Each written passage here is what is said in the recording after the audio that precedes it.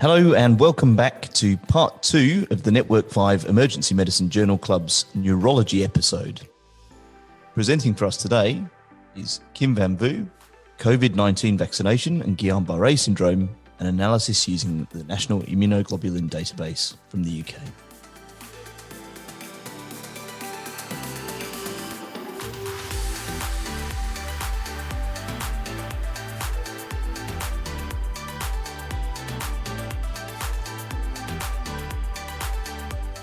The article that we are discussing today was written by Kay et al., published in Brain Journal in February 2022.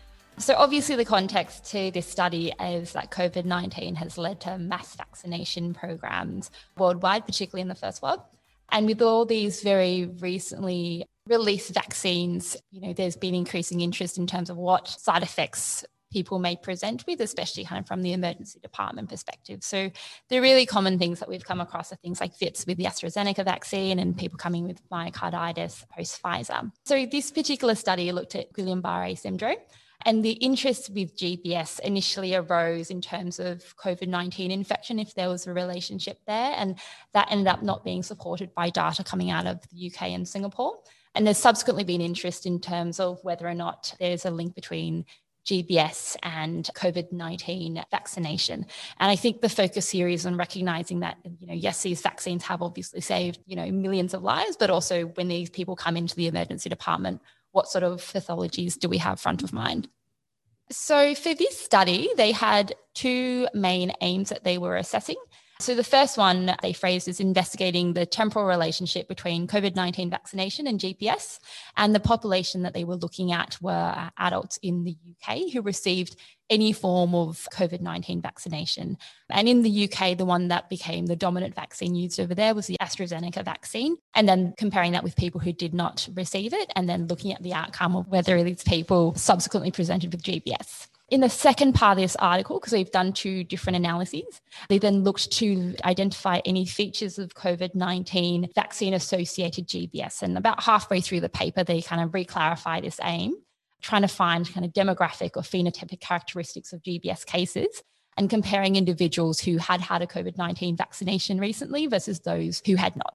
In terms of the article itself, I couldn't really find a clearly stated hypothesis that they had put in, but the vibe that you kind of got from the way that it was written was that they were trying to show a link between vaccination and a subsequent presentation of GBS. And in terms of their study design, so again, there are two parts of this paper. So in the first part, they did a retrospective analysis where they looked at two different databases. So the first database that they used was called the National Immunoglobulin Database, NID. And that was used to assess for cases of GBS. I'll go into detail about what data is available there later. And the second database that they used was the National Immunisation Management System, or NIMS, and that was used to look for vaccination status. They looked at the period 1 January to 31st of October in 2021, and then subsequently made comparisons for the period 2016 to 2020. And then in the second part of the study, where they were trying to characterize GBS presentations, they did a prospective surveillance study where they looked at cases of GBS that were reported, analysing people who did versus did not have a vaccine. So in terms of the data that they use, so the first thing that they used was this National Immunoglobulin Database. And I think something to keep in mind here is that, so what this database is used for is that in England, Scotland and Northern Ireland, this is the database that is used when people basically accessing immunoglobulin therapy. And what that basically means is that you are not necessarily capturing all the cases of GBS that are occurring in that period. You're capturing individuals who have sufficiently severe disease to warrant immunoglobulin therapy. They actually detailed in their paper kind of the criteria used in the UK, which is Hughes grade 4 or more significant disability, disease progressing towards intubation or ventilation, high probability of respiratory insufficiency or predicted poor prognosis. So they're kind of strengths and weaknesses to using this database. So obviously, it captures the majority of the serious cases, and they stated that IVIG was being used in about 86% of cases. What that obviously means is, A, you're missing a significant proportion of GBS cases. And in addition to that, you're not getting the full spectrum of disease, you're probably getting the more severe end of presentations. And then in terms of vaccination status, they got that from the National Immunisation Management System, which actually only records COVID-19 vaccination status for England only and subsequently missing Scotland and Northern Ireland. In regards to the second part of their study, so they aimed to characterise GBS cases. And the way that this was done was basically through cases that were self-reported by essentially neurologists, so people who are members of either the British Peripheral Nerve Society or the Association of British Neurologists. In this part, they captured a variety of different data, so demographics like age and gender for patients, diagnostic criteria, whether or not they had received a vaccine or had been infected by COVID-19 previously, and then also capturing things like symptoms and management. I think obviously when you're relying on any database, which is basically relying upon self-reporting, then there is going to be a huge amount of reporting bias, which I think we can kind of go into a little bit later.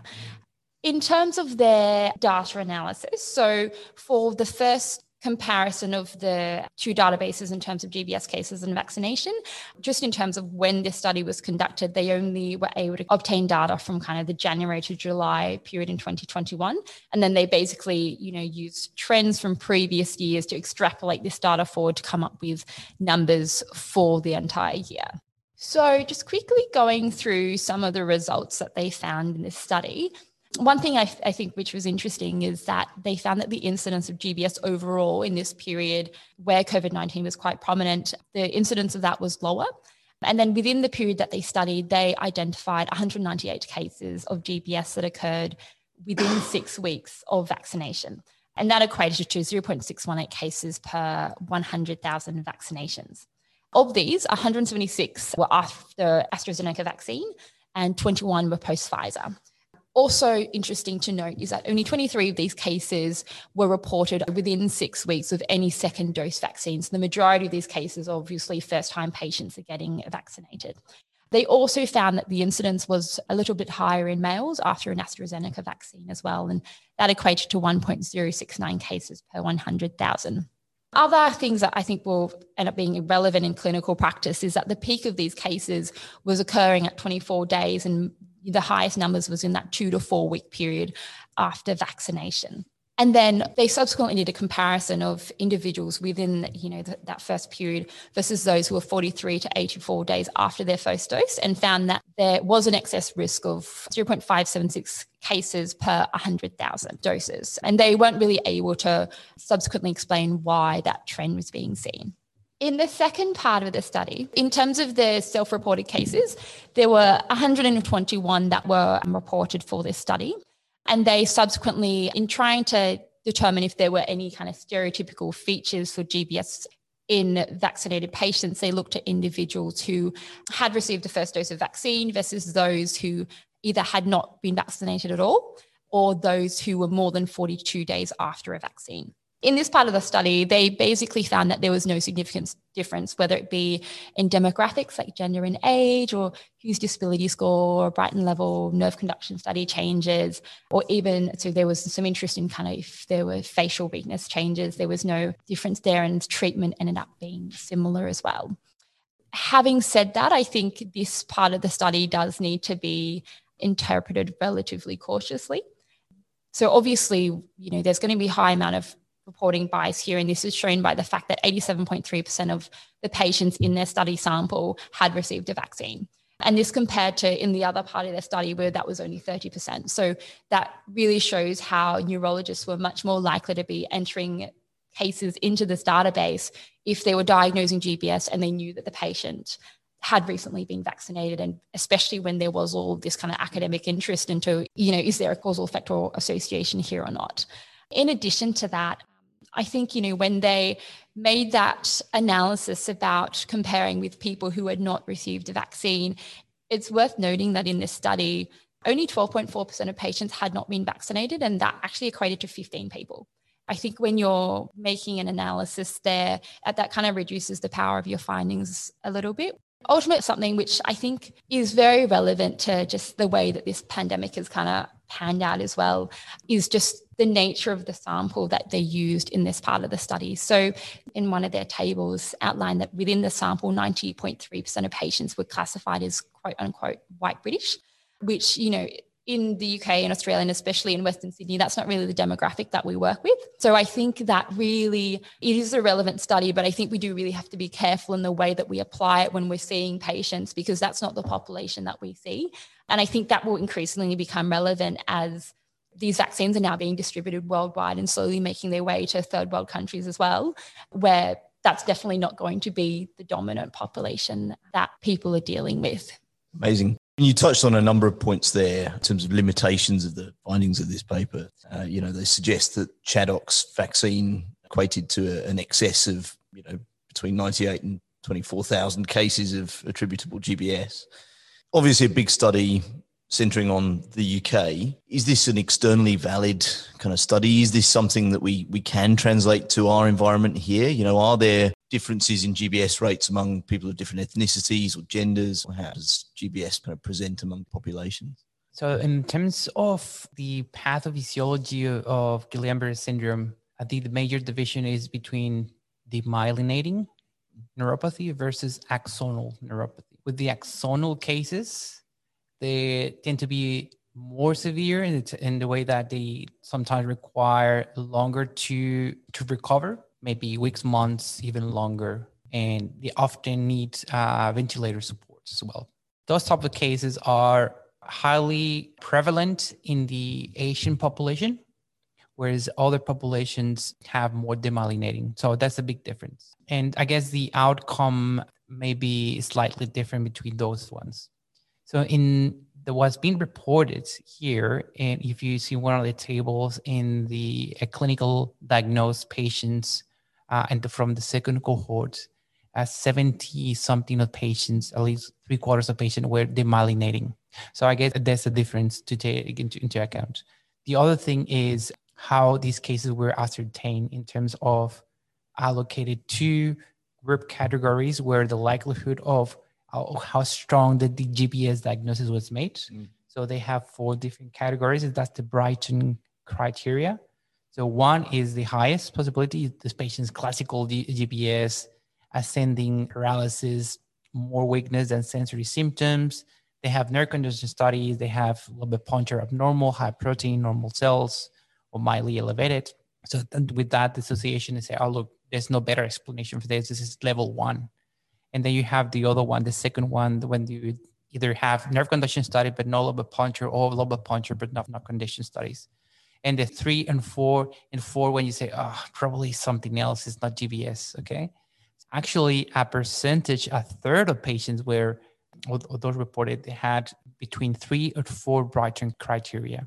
You need to be careful interpreting how these patients were actually ascertained, because there was a suspicion of GBS related to the AstraZeneca vaccine. These patients were treated.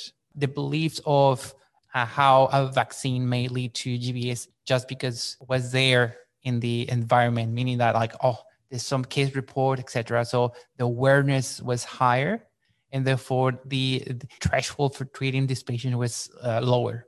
And I believe that's a caveat of this study. And going back to Keith, your question, they were specific in demyelinating and GBS as opposed to axonal. So I think that may influence how do we understand the pathophysiology probably, but really don't know. Obviously, reporting bias plays a significant role in this paper.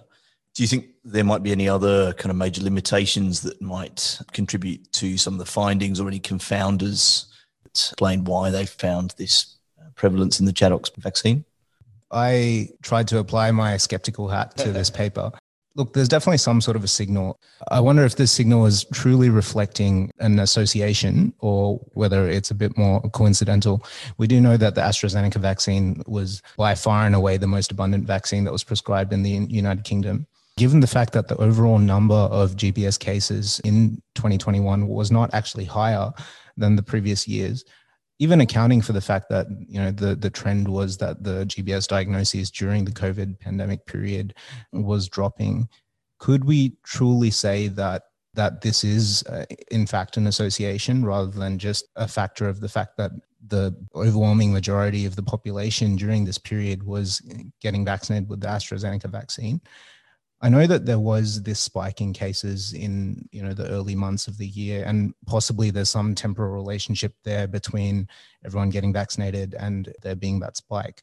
That is an interesting thing to consider, but I wonder how much other behavioral factors that were going on in the UK during that period may have contributed. And perhaps you could also just tell us what actually predisposes someone to developing GBS. So good questions and a few things to unpack there. I think, first of all, looking at why there was overall a decreased incidence of GBS is most likely because we know that GBS can be stimulated post-viral and bacterial infections. And so I think as there was so much, as everyone was staying home, as there was so much focus on social distancing and hand hygiene across the board, other infectious illnesses all decreased. And so I think the overall decrease in the incidence of GBS in that time period likely relates to that. I think that the association probably is real. I think there are, as we've discussed, there are issues with the data and kind of ascertainment bias, but it has been consistently reported across a number of populations, an increased prevalence of GBS post-AstraZeneca specifically. There has obviously been a lot of Pfizer and Moderna vaccinations rolled out as well, and there doesn't seem to be that association. I know, I'm just trying to remember the paper, Hugo, you may remember, but there was a nice study that was done in an Asian cohort where they compared across 2 periods of mass rollout vaccination. And so it was post the H1N1. And they kind of, in this particular area, rolled out to, I think it was about 85% of the population. They compared rates of GBS in the immediate post-rollout period in that cohort. And then that area was vaccinated with AstraZeneca. And again, there was an increased incidence of GBS. And certainly here we've seen a couple of cases of post-AstraZeneca GBS. So I think it probably is a real association. I think, we know that association does not necessarily mean causation. It's important having those kind of caveats in your mind as you are considering this. But I think that there is a kind of a reasonable volume of evidence across different populations to suggest that there probably is a true association. To be cautious in interpreting the results of the paper is the way to go.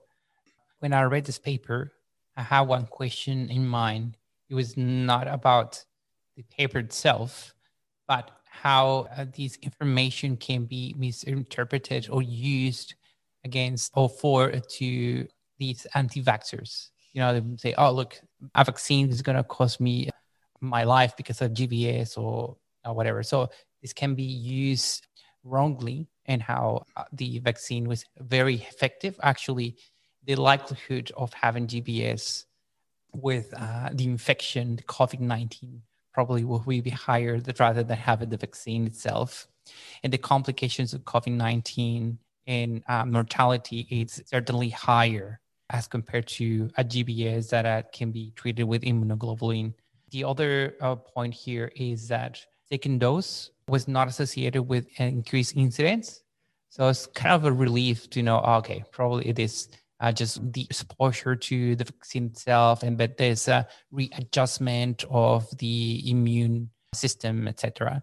And the other thing is that these patients actually were really successful. They didn't analyze the mortality itself, but I guess this will be similar. With this in mind, with this information, if patient comes to the emergency department having had the AstraZeneca and symptoms of Guillain-Barré syndrome, you will treat him as other GBS patients. Okay, it's the same treatment, it's the same approach, but you may start to think, oh, was related to the vaccine itself. It doesn't change your behavior, how you treat these patients anyway. And if they ask you, oh, okay, this has some legal implications as well, being part of the vaccine neurological complications vaccine surveillance group here in New South Wales. I'm part of the committee. I have been involved in evaluating these cases. And I would say all the cases that be presented with the query of the complication related to the vaccine, only a third have a strong evidence of being related to that. Okay. Also, no causality, but just the correlation itself. So it's not all cases that you should think of. This is a complication of that.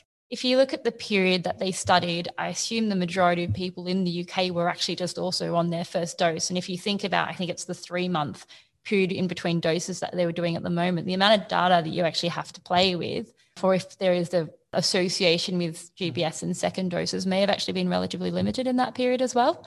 And so I'd be curious as to if they will kind of have a look down the track to see if there is any kind of increased risk. Because if you look in this study, the amount of participants that they had who were at the second dose was also incredibly small. The other question there being as well, whether people who actually were affected by GBS got AstraZeneca as the second dose, or rather got the same vaccine that they initially got the second time around.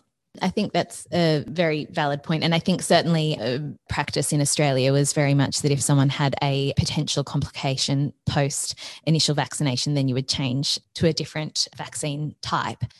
I think there is, again, a body of evidence suggesting that the first AstraZeneca vaccination was more immunogenic, I suppose, than subsequent vaccinations. And I think that you raise a valid point again, is that a problem in kind of ascertainment bias? And I suppose, with increasing time, our thoughts on this will become more crystallized. But there was another study that was done where they actually, which I thought was very brave, in a cohort of individuals who had VITS, gave them a second dose of AstraZeneca and they were fine. They did not develop a second episode of VITS, which is not what our kind of standard practice here would be, but there is some signal that specifically the first dose of AstraZeneca was more immune stimulating. I believe they did actually touch on this at one point in the paper and spoke about, admittedly, it was a single case, but received 2 consecutive doses of Chanox vaccination, the AstraZeneca vaccination, and initially had a query GBS-like syndrome. And on the second vaccination, developed a much more convincing full-blown GBS picture. I did note that the paper did equate the excess of 98 to 140 cases of GBS that were attributable to the vaccination in this paper to the 57,500 to 62,700 deaths that were averted over the same time period. So I'm glad that it did touch on what you're saying about the fact that this actually really needs to be sensitively interpreted with caution. I thought maybe we could touch on GBS kind of more generally. Again, like with vertigo, it's one of the things that I'm most terrified of missing in ED. Just because there's never a tendon hammer that can be found in ED. That's true. Don't know how we're going to find the video oculography if we can't find a tendon hammer. But yes. I mean, at this point, my fingers are so calloused that they're basically a tendon hammer. I watched you slowly disappear with all your dreams and all your fears. Will I ever see you again? I don't know if we will still be the same. A second time, another goodbye. The cases that I tend to see seem to be these people that have quite a clear ascending paralysis where the diagnosis really is fairly obvious. Does that mean that I'm sending home people with an early GBS? And I suppose on that note, are there other features? I always look for kind of oculobulbar palsies and things like that, but are there other features that I should be looking for that might kind of help either nail the diagnosis or help with identifying a subtype that might be relevant for how we manage these patients? With GBS, it is a progressive condition. And so, yes, it is possible that you may send away some early GBSs, but also is that actually a problem if you give them appropriate instructions? And so I think it's just a case of advising people that if they do develop progressive symptoms, then they need to come back. Classical GBS is, a classical presentation for a reason, ascending weakness and the areflexia. I guess the couple of points, sometimes it can take a couple of days for the areflexia to develop. So if you're seeing someone very early on in the piece, then I wouldn't necessarily be swayed by that. I guess it highlights the importance. This is more from when they become an inpatient of us performing kind of serial examinations and documenting the progression of both the weakness weakness, but also the change in reflexes. And Kit, as you are touching on, I guess just being aware of some of the GBS variants, of which the Miller-Fisher syndrome is the second most common. So that has the triad of ophthalmoplegia, ataxia, and areflexia. So I guess that's just something to be aware of as well. Do the variants change how you manage these patients in ED, or is that kind of later on? So Miller-Fisher variants, but also other variants that can affect bulbar function. I guess they are a red flag for us, and they're people who we would have a low threshold for kind of ICU intervention, because people can get into a lot of trouble very quickly if they have a bulbar onset. Otherwise, classical GBS, they're not going to run into respiratory troubles until the weakness kind of progresses up to the torso. They follow a clearer trajectory. So I think just when you are assessing someone, I think it is important to ask them about swallow, about whether they're having any difficulty with secretions, and about whether they're having any difficulty with their breathing, particularly when they're lying flat. And if there are any of those, then those are red flags and needing to be thinking about at least kind of flagging them with ICU. And the other thing that I think is very important and is often missed for logistical reasons, not just in ED, but also on the wards, is spirometry, or at least getting some sort of measure. So peak flow, but ideally spirometry at the bedside. And that should be happening and be documented when they come into the hospital. Then that should be done at least once a day, if not twice daily, whilst they are still progressing. Spirometry seems a very political thing to get nowadays in the COVID era. Yes, it is indeed. I've seen a few different presentations that have had variability in terms of their speed of onset. Is that something that we need to be asking about or looking for? Yeah, again, I think it just is slightly predictive of someone's course. So if someone presents and they have had progression of their symptoms within hours, you are concerned that they are still going to progress within hours. Whereas if someone presents and they've had kind of a week-long history, say, of progressive symptoms, again, it's not hard and fast, but I feel a little bit less concerned about those patients because they don't have the same kind of rapidly progressive tempo. The ones that we worry about, as Hugo mentioned before, are the axonal variants, who classically do progress to intubation very quickly. And so often they will have a much more acute onset. There's scores that you can apply for these patients to determine how they're going to evolve over time, or if they're going to need intubation, etc. So patients that have diarrhea evolving within 1 week is one of them. And you ask them to count from 1 to 10. They interrupt counting of their gasping. That's a red flag. Dysphagia as well. So the score, it also uses spirometry and more than 4 indicator that will progress rapidly. So those patients, you will like to try to treat them faster rather than just wait and see. In terms of the practical treatment that we offer, no, it's still IVIG, but it's just about the level of support that someone may require and whether they're appropriately managed in a ward setting versus ICU. How do you decide which IVIG product you're going to give these patients? Bloodstar decides for us. So Bloodstar is the regulation body. So when you have identified that someone needs IVIG, there's a portal that we log into and we can request. It's essentially just based on national stock availability. So they're a different product that exists, but they are all pooled immunoglobulin. So there's not a difference. It just depends on what's kind of nationally available. And then it's just a weight-based dose. And if people really don't make significant improvement with IVIG, do you then move on to plasma exchange? I mean, I know this is a controversy, but there has actually been studies that were published recently that show that serial treatment of patients, it was particularly this one looking at second courses of IVIG, actually do more harm than good. So you don't improve patients' outcomes and you expose them to greater risks of adverse events from IVIG. It's very distressing when you are looking after these patients and you're seeing them continue to worsen before your eyes. It's distressing to doctors, but also obviously to the patient and their families. And so some people would offer plasma exchange post IVIG, but evidence is that IVIG or plasma exchange are kind of equally efficacious, but they should be given as a single treatment. There's a wealth of evidence with clinical trials showing that there was not much difference.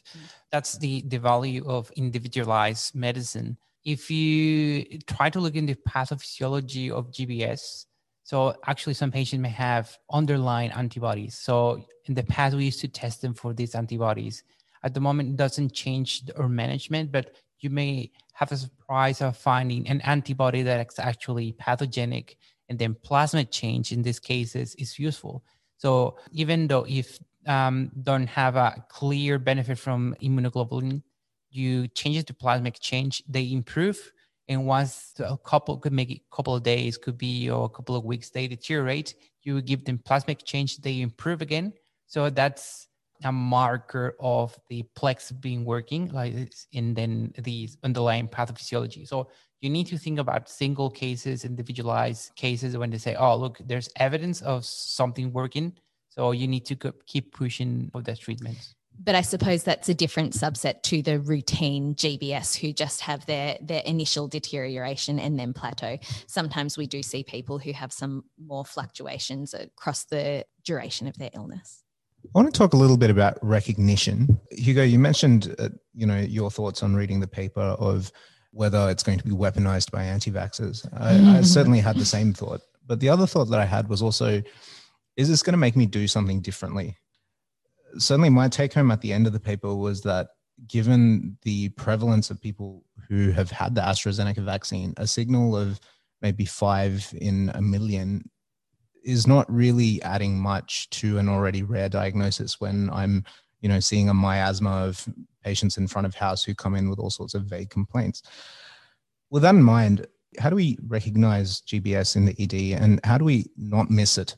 You can recognize GBS just by even before examining the patient. It's in wheelchair, it needs help to walk, or the symptoms are very prominent and is still able to walk. So that's the first marker of or suggestive of GBS. I guess you're not thinking of GBS at the beginning, but just something going on with the nerves or the muscles. Not until you ask specifically how symptoms have evolved or what are the combination of things, and then examine them, you formulate your hypothesis. And the term that is used for or still used for GBS is polyradiculopathy. And that implies that the weakness, it can be proximal and distal. So the classical GBS description, they have a lot of symptoms sensory, but at examination, you don't find much of sensory abnormalities. You have more motor abnormalities. But having said that, there's some variants that have purely sensory or pure motor, a mix. It doesn't matter. What you want to do is to determine if there is a sensory deficit, motor deficit. If there is areflexia, you think nerve dysfunction. So then you need to investigate those patients. You cannot send them home. You ask neurology. I haven't actually found any case that you guys have missed in ED at all. So most of the patients, of all the patients I have seen with GBS, they are straightforward, or even this variant or abnormalities that at the end ended up having this rare or atypical GBS variant that are being diagnosed in ED. So I'm not worried about someone missing GBS. Perhaps the only thing that even neurologists may miss is facial palsy. Facial palsy that progress from unilateral to bilateral or is asymmetrical, that's a red flag. So that has been found in COVID-19 as a complication, but also in some of the AstraZeneca vaccines. We have seen it here in Australia, and we have some case series of these patients presenting initially to ED just facial palsy, and then they sent home with Bell's palsy diagnosis, but they return with weakness. So I think this is the only thing to be aware of. And so is that sort of analogous to this Miller-Fisher variant where it's kind of reversed trajectory, central to peripheral instead of peripheral to central? Or is the facial nerve just the peripheral nerve in that situation? That's correct. So it's the peripheral nerve in effect. Why? We don't know.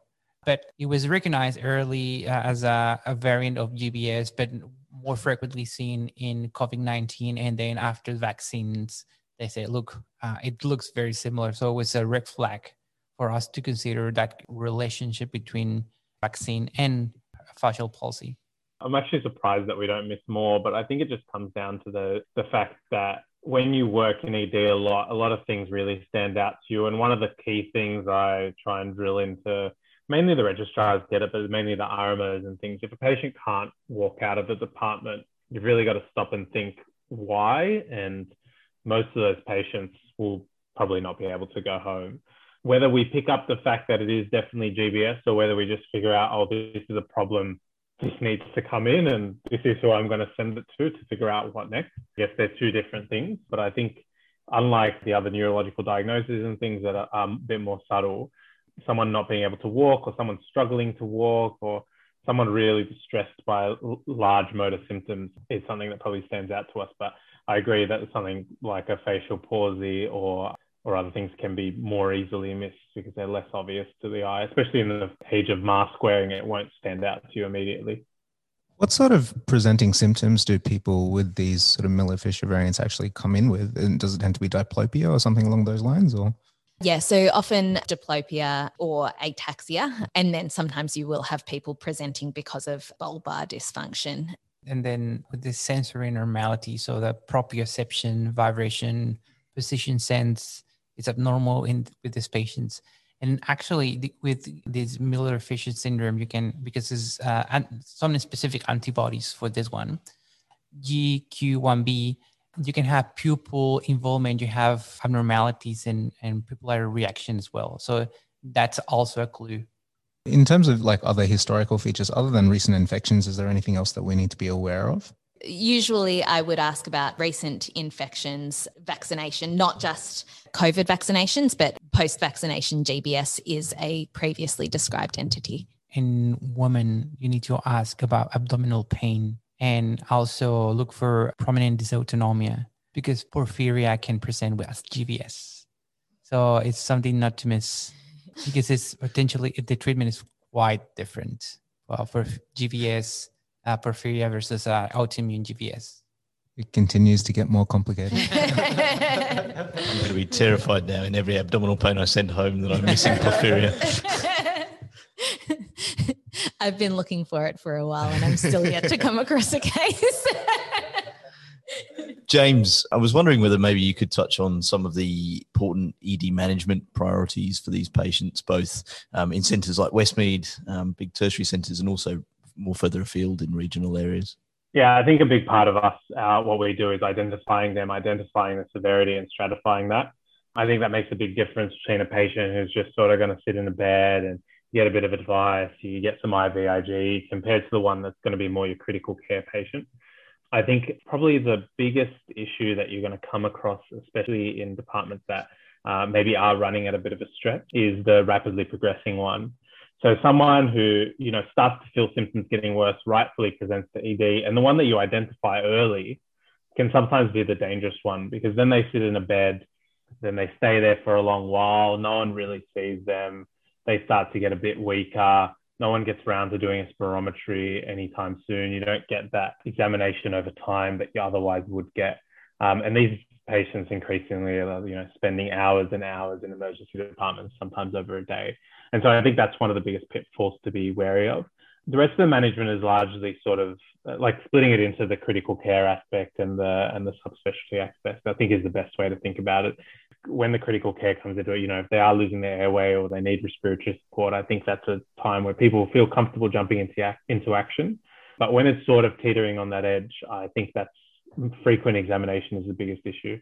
But it's also by far the most labor intensive because just having the time, the mindset and the ability to keep coming back to that patient will be the thing that I think should worry us the most. How quickly do we need to be initiating treatment on these patients? I mean, obviously, if they're, if they have a terrible respiratory acidosis and can't breathe, we need to put a tube in. But, in terms of the rest of the priorities, I guess you need to solve first the acute problem. So even if they do delay the immunoglobulin plex one day, unless there's severely affect or progressing too much rapidly within a day, so I don't think that would change much. Complications of GBS is obviously the respiratory failure, but you need to treat the respiratory failure instead of the GBS. So it's a combined. So I would prioritize definitely the acute problem and then follow by the treatment for GBS. IVIG has to be approved by Bloodstar, which is our national approval body, but there is 24-hour support there. So it is possible to get IVIG. It's just a little bit of a logistical challenge, and there are, as there are with these things, multiple phone calls, et cetera, needing to be made. So if I had someone who was progressing rapidly, I would want to get the IVIG into them sooner rather than later. But obviously, if it's someone who is needing respiratory support, then that should always take priority, and then you would get the IVIG into them, but you wouldn't defer. I think the other really important thing with the supportive management of these patients, drawing a parallel to the thing we do in ED more often, which is toxicology, I think identifying a rate of decline and who will get worse is important, and not acting too late. Shreyas and I actually had an interesting case. I think Shreyas was a lot more junior than he is now, and I was a registrar. It was the middle of the night, and a man had presented with an extremely large TCA overdose and had presented within 20 minutes, and he just went to a random acute bed. And then I think I saw the dose come up on the screen. I'm like, oh, that can't be real, in the triage. So Shreyas like, oh yeah, he did actually take that much, but he looks fine now. I'm like, oh, he won't be soon. And I think an hour later, we're intubating him while he was trying to actively see the reflux. But identifying the rate of decline is probably more important in these cases, because you won't obviously get that. How bad is it going to be? So if they do have a really sharp decline in their vital capacity, you need to start thinking, maybe I'm going to have to tube this person sooner or later. And so even just triggering that set of events, even if it happens in ICU, but just identifying that patient is going to be crucial. Are you ever going to be preemptively tubing these patients? I haven't come across a really sick GBS that needed a intubation in ED. Obviously, a lot that need monitoring and to go to HDU and things like that. I think the current teaching, or the schools of thought, I'm happy to be corrected, is if they have issues that require intubation that are obvious, obviously you need to tube them. But prophylactically, if you really do see that rapid decline, especially in their respiratory function and their vital capacity, and if it rapidly falls over a few hours, I think you really have to start thinking about prophylactically intubating that patient. I don't think you're going to see that rapid effect of IVIG. Even if you magically manage to get it very quickly, I think realistically intubating them might be the safest thing. Are there cutoffs that you use for intubation in terms of FEC or spirometry? So I've got 30 mils per kilo as my kind of red flag zone, not that they definitely require intubation. Hopefully we have identified it before then, because these people should be getting serial spiro, and if we're just seeing a decline, but 30 mils per kilo is my kind of definitely need to be discussing with ICU cutoff. Say you get a GBS patient and you're out like 300 kilometres from here. Mm-hmm. Are there difficulties in terms of actually accessing it for patients, or are these patients that you need to transfer out?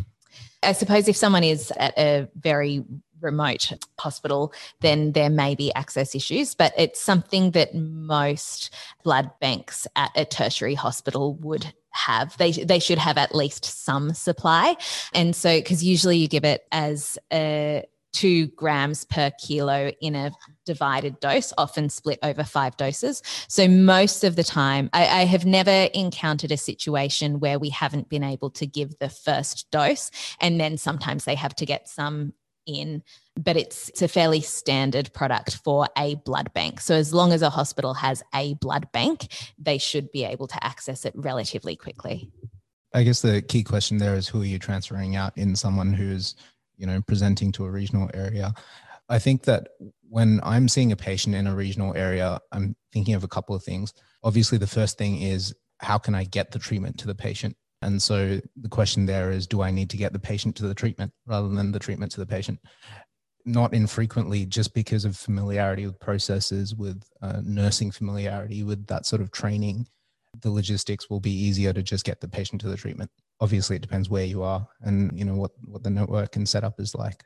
The other thing to consider, though, is what sort of support and expertise does this patient need? If I've got a patient and I'm in Auburn, or if I'm much further afield, small hospital, I don't just want to know, I can get IVIG into this patient. I want to know who is going to be monitoring this patient to be able to accurately identify if they're going to deteriorate, or accurately guide the next steps in their care. And can that happen distantly, or does that need to happen in person?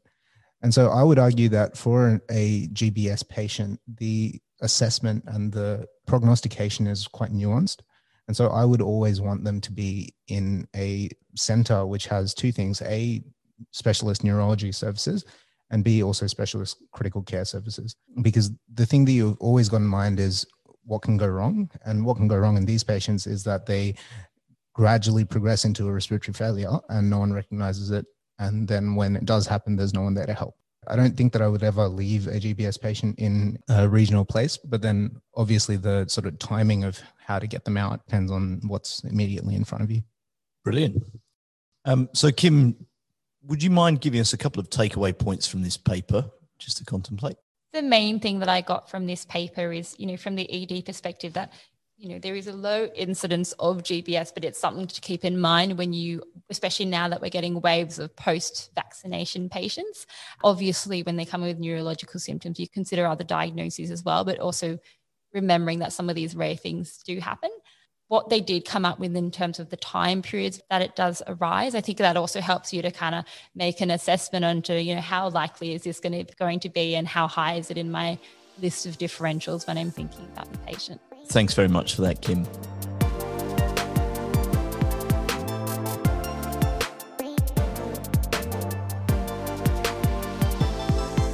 I'm now going to invite Hugo to talk on the brain and music.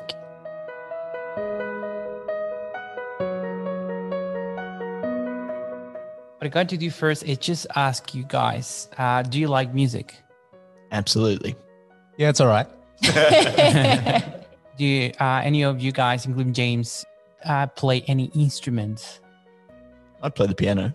The main interesting point about this topic is that you listen to music, and us as humans and actually as different communities in the world, they listen to types of music, and the music they listened, or it can be either for spiritual purposes or just to gather around.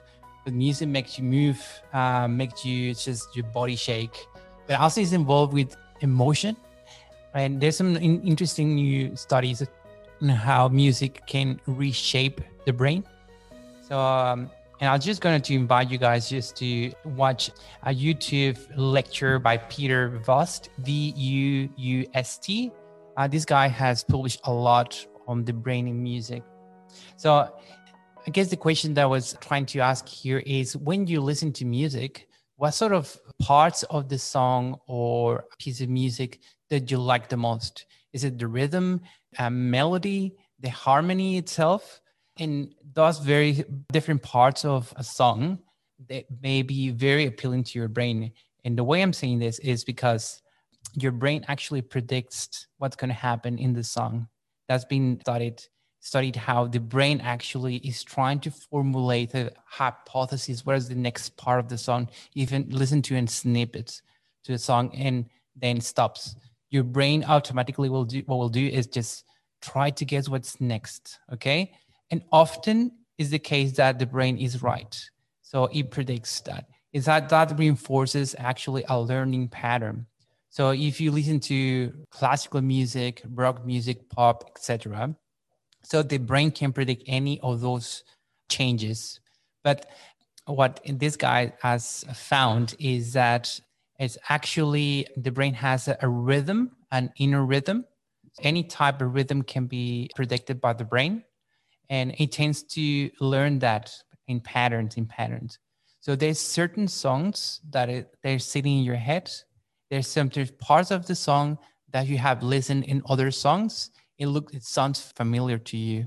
In the context of a learning situation or emotional situation, you may remember being in a gig or a concert with the song that you like the most. You were enjoying that time with your friend, girlfriend, boyfriend, or family, and it makes sense to you, okay? So that is the brain working itself. There's some studies suggesting that if you train in music or in listening, because you can listen to a very particular type of music and become an expert in that, or a producer, you need to do necessarily know how to play a song like a master or a professional, but just know about music. And you can be a producer as well, because you learn that from actually when you're a baby, and not being a producer, but just listening to song. The lullabies is not about how the words that are being spoken. It's about the rhythm, the melody, the harmony. So all brains have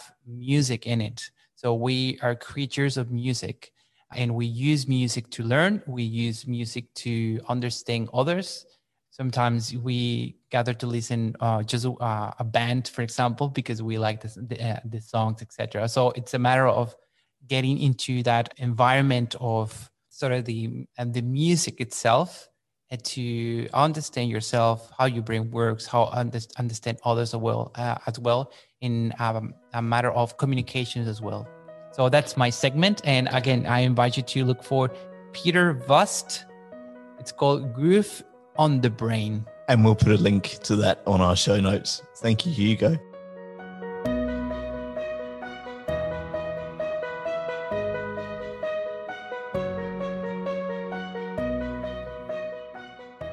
Does anyone else get goosebumps when they listen to music? I do. I get a very physiological response to music. It's fantastic. Yeah.